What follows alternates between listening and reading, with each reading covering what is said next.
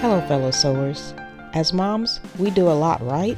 The chauffeuring, cheerleading, calming, catering, and coaxing just to start our mornings with our littles. For all we do to support their physical, emotional, and mental growth, mom life, with all its demands, might leave us feeling strained in our ability to support their spiritual growth and ours too. John 15:4 says, "Abide in me, and I in you, as the branch cannot bear fruit by itself, unless it abides in the vine, neither can you, unless you abide in me."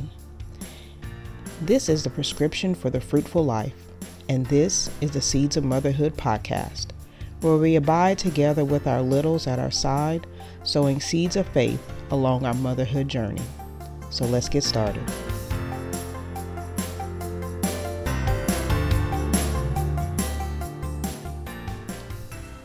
Hello, fellow sowers in the faith. Welcome back to the Seeds of Motherhood podcast. I pray God has shown himself to you in new ways as we have gone through the creation story. And I hope your home has not been decorated too much by paint from activities with your littles as you shared the creation story with them. If it has, we'll just call it a holy mess and move on. Let's continue our journey together through Genesis chapter 1 with verses 1 through 13, which reads, "And God said, Let the earth sprout vegetation, plants yielding seed, and fruit trees according to its own kind. And it was so.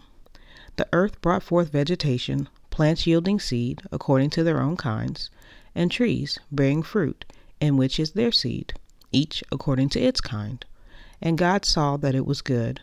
And there was evening, and there was morning, the third day." We re-enter the creation story today on day 3. In episode 7, we saw God create the sun and the moon. But this occurred on day 4. Many plants can attest to the fact that I do not have a green thumb. But as I understand it, plants need sun and water at minimum. Not only was there no sun on day 3 of creation, but until the flood, there had been no rain. The fact that God created vegetation without it seemingly having all the things needed to survive defies logic to me. This discrepancy is the place where I want to spend a little time today. As we sit with this part of the creation story, we see vegetation being made under the only light present at the moment, the light of his presence, which he revealed on day 2 of creation. As we go through the creation story, we see God go from day to day, not really knowing how long a day lasts. 2 Peter 2:8 says, "But do not forget this one thing, dear friends. With the Lord, a day is like 1,000 years, and 1,000 years are like a day." We have no idea how long the vegetation went without light from the sun. This space between the tangible and the intangible is sometimes where we find ourselves as we go from season to season. This space that spans time differently for us versus how time moves for God is where things can get uncomfortable for us. This discomfort is where God stretches us in our faith. What God is showing us here is we all have all we need in him. In the span of time between day 3 and day 4, however long it might have been, he sustained the vegetation. Likewise, God wants us to know that he will sustain us in the waiting, the wondering, and the wandering. He wants us to learn to rely on him and not look to the tangible to sustain us. Hebrews 10:23 says, "Let us hold fast the confession of our hope without wavering, for he who promised is faithful." He wants our hope to rest in him. Otherwise, we build our faith on things and not on him. The tangible does not last and does not hold the power to change our destinies. Those tangible things like our money, our health, our position, our property, even our perceived power may leave us, but our God will not. Let's also consider that creating vegetation before creating the sun seems out of order. Now this catches my attention even more because I am a planner. I love a good planner to keep track of all the mom things and life things.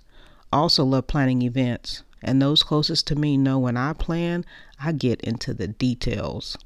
I consider every detail carefully and even include plans for what I will do with the things after all is said and done for that particular activity. That's right, you heard me. My plans have plans. So understand that order might just be my happy place. While I can be flexible in the process to some degree, A still has to go to B and must not somersault over to H or Z. Yet I have taken enough trips around the sun to know that no matter how much I plan, things do not always fall into place the way I thought they would. God tells us in Isaiah 55:8, "For my thoughts are not your thoughts, neither are your ways my ways, declares the Lord." God's plans are not our plans. What we can be certain of, however, is his plan is a good plan. One of my favorite go-to scriptures is Jeremiah 29:11. "For I know the plans I have for you, says the Lord, plans for your welfare, not for disaster, to give you a future and a hope." God does not always let us in on why he is doing things the way he is doing them, but we can trust him. He shows us with this portion of the creation story that even out of order, we will make it to the next day with the sustaining power of his presence. Your motherhood journey may not look the way you had hoped. Your resources may have dwindled, and you feel you have exhausted nearly every ounce of your mental, physical, and emotional reserve. Or maybe your journey has been disrupted by a relocation, loss in the family, medical problems, marital strain, a job change, or school challenges. God is still able to sustain you. We do not need to know what God has planned when things get out of order, because we know the planner. We know the one who has the whole world in his hands. So let us lean into his presence, using the light it gives to move from season to season.